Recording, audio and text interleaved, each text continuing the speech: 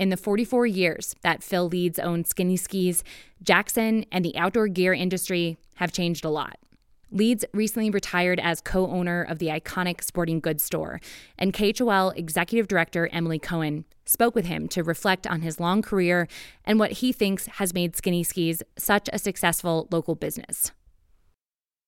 Congratulations on your retirement and this next chapter in life. Well, thank you, Emily. It's nice to be here. So you've seen Jackson Hole and the retail industry change a lot over your career. I want to take a moment and talk about both of those things. Well, obviously, everybody, I think, in the Valley that's been here for a few decades, like I have, has seen a number of changes. The community mindedness, I think, is as strong as it's ever been. It was a big component back then, in the 1970s and early 80s, and it still remains strong. And you can see that in participation with nonprofit groups, the number of nonprofit groups, and things like Old Bills. The way to conduct business has changed markedly. I mean, this is all pre-computers, pre-digitization. So back in the late 70s, communicating with companies was primarily done with sales reps at trade shows and over the phone or mail. So the way we conducted business and the relationships we built were so different. The gear has changed a lot, but I would say, given the fact that it's been 40 some odd years, it really hasn't changed that significantly when you get right down to it, with whether you're talking Nordic ski equipment, running shoes, camping and backpacking gear. I mean, the changes have been, substantial.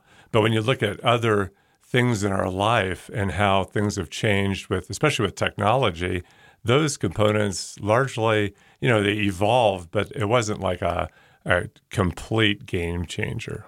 Do you have any thoughts on the forecast for the industry, the outdoor gear industry? I think the last couple of years with COVID has even modified things even more. And there's been an evolution going on with digitization and B2B, and certainly with the internet and people's ability to find products online 24/7 or visit stores or kind of hybrid kind of models.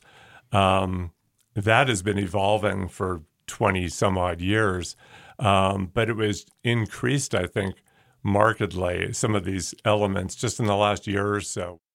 And when you got involved with Skinny Skis originally, what did you seek to do? Did you have any sort of end game in mind? Yes and no. I enjoyed business. I was an economics major in college. I met my partner, Jeff, in the early 70s, working up in Grand Teton National Park. And he described opening the business in 1974.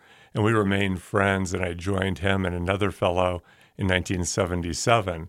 In that time frame, when I was still in college, I was given the opportunity to manage a ski department in a sporting goods store in California where I was in college. So I kind of had the best of both worlds, being able to study economics kind of by morning academically, and then virtually every afternoon managing a ski department in a sporting goods store. So kind of getting the practical side as well as kind of the theoretical. Any advice for a small business owner just starting out now? Maybe advice that you wish you had gotten when you were a newbie? I think understanding the community that you're serving is of the utmost importance. I mean, I think it's very challenging for somebody from outside, whether you're an REI size business or whether you're a ma and pa kind of business, coming into an area for the first time. But if you've had a pulse of the community for years, if not decades, and you really understand where the community is coming from, and then you try to meld that with your idea about something that you feel is kind of missing in the community, whether it's a service or a product line, you'll have a much greater chance of success for bringing the two together and really honing in on what you do. People have choices in their day-to-day purchasing, whether it's outdoor gear and clothing or other aspects of products and services. And so it really forces businesses like Skinny Skis to hone in on what they do best and communicate super well with with the community that we're involved with. I think it's the same in radio. Who's our audience? Absolutely. Well, Phil Leeds, thanks for joining us today, and best of luck in this next chapter. It's been a pleasure. Thank you.